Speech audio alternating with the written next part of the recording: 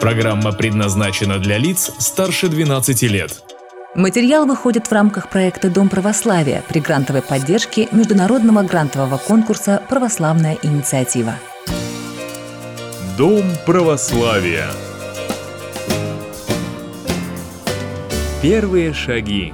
Перед вознесением на небо Иисус заповедовал ученикам крестить людей во имя Отца и Сына и Святого Духа. Здесь впервые все три лица Святой Троицы упомянуты вместе, в одной лаконичной формуле. Но еще раньше Отец, Сын и Святой Дух были явлены людям в тот момент, когда Иисус крестился от Иоанна.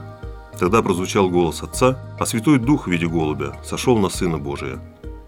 Учение о том, что Бог един, но в трех лицах, является богооткровенным, то есть таким, в котором Бог раскрыл себя перед человеком, стремящимся познать своего Создателя. В основу этого учения легли упоминания Иисуса Христа о Своем Отце и о Святом Духе, особенно многочисленные, в Евангелии от Иоанна. У апостола Павла мы также встречаем многократные указания на трех божественных лиц. Одно из своих посланий он завершает словами: «Благодать Господа нашего Иисуса Христа и любовь Бога Отца и общение Святого Духа со всеми вами». Термин «Троица» не встречается в Новом Завете, однако он появился в христианском богословии не позднее II века и прочно вошел в богословский словарь христианской церкви. Этим термином обозначается единый Бог, прославляемый в трех лицах. Вера в Святую Троицу никоим образом не умаляет монотеизм, веру в единого Бога. Троица – это не три Бога, но единый Бог.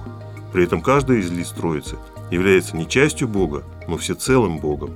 Таким образом, Отец – Бог, Сын – Бог, Святой Дух тоже Бог, но все трое вместе – единый Бог. Источником божества в Троице является Отец. От Него рождается Сын и исходит Дух Святой. И рождение Сына, и исхождение Духа – не события, происходящие во времени. Это личные качества или свойства Сына и Духа, присущие им от вечности. Церковь верит, что Бог всегда пребывал в трех лицах, только истина эта не была явлена в Ветхом Завете. Эту истину явил людям Иисус Христос. Догмат о Пресвятой Троице непостижим.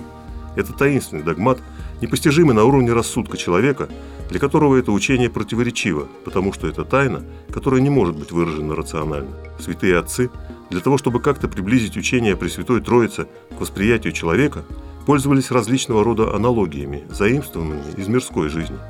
Например, солнце и исходящий от него свет и тепло, источник воды, происходящий из него ключ и, собственно, поток или река.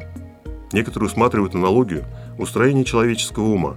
Наши ум, слово и дух по единовременности своего начала и по своим взаимным отношениям служат образом Отца, Сына и Святого Духа. Однако все эти аналогии являются весьма несовершенными.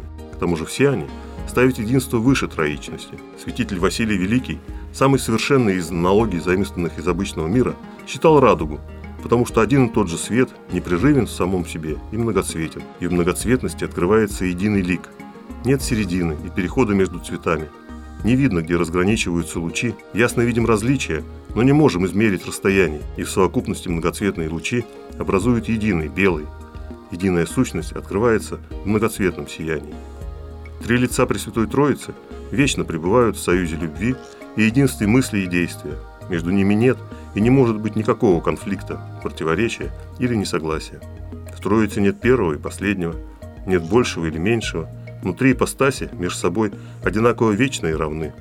Следовательно, надлежит поклоняться Троице в единстве и единству в Троице. Кто желает спастись, тот так думает о Троице. Дом Православия.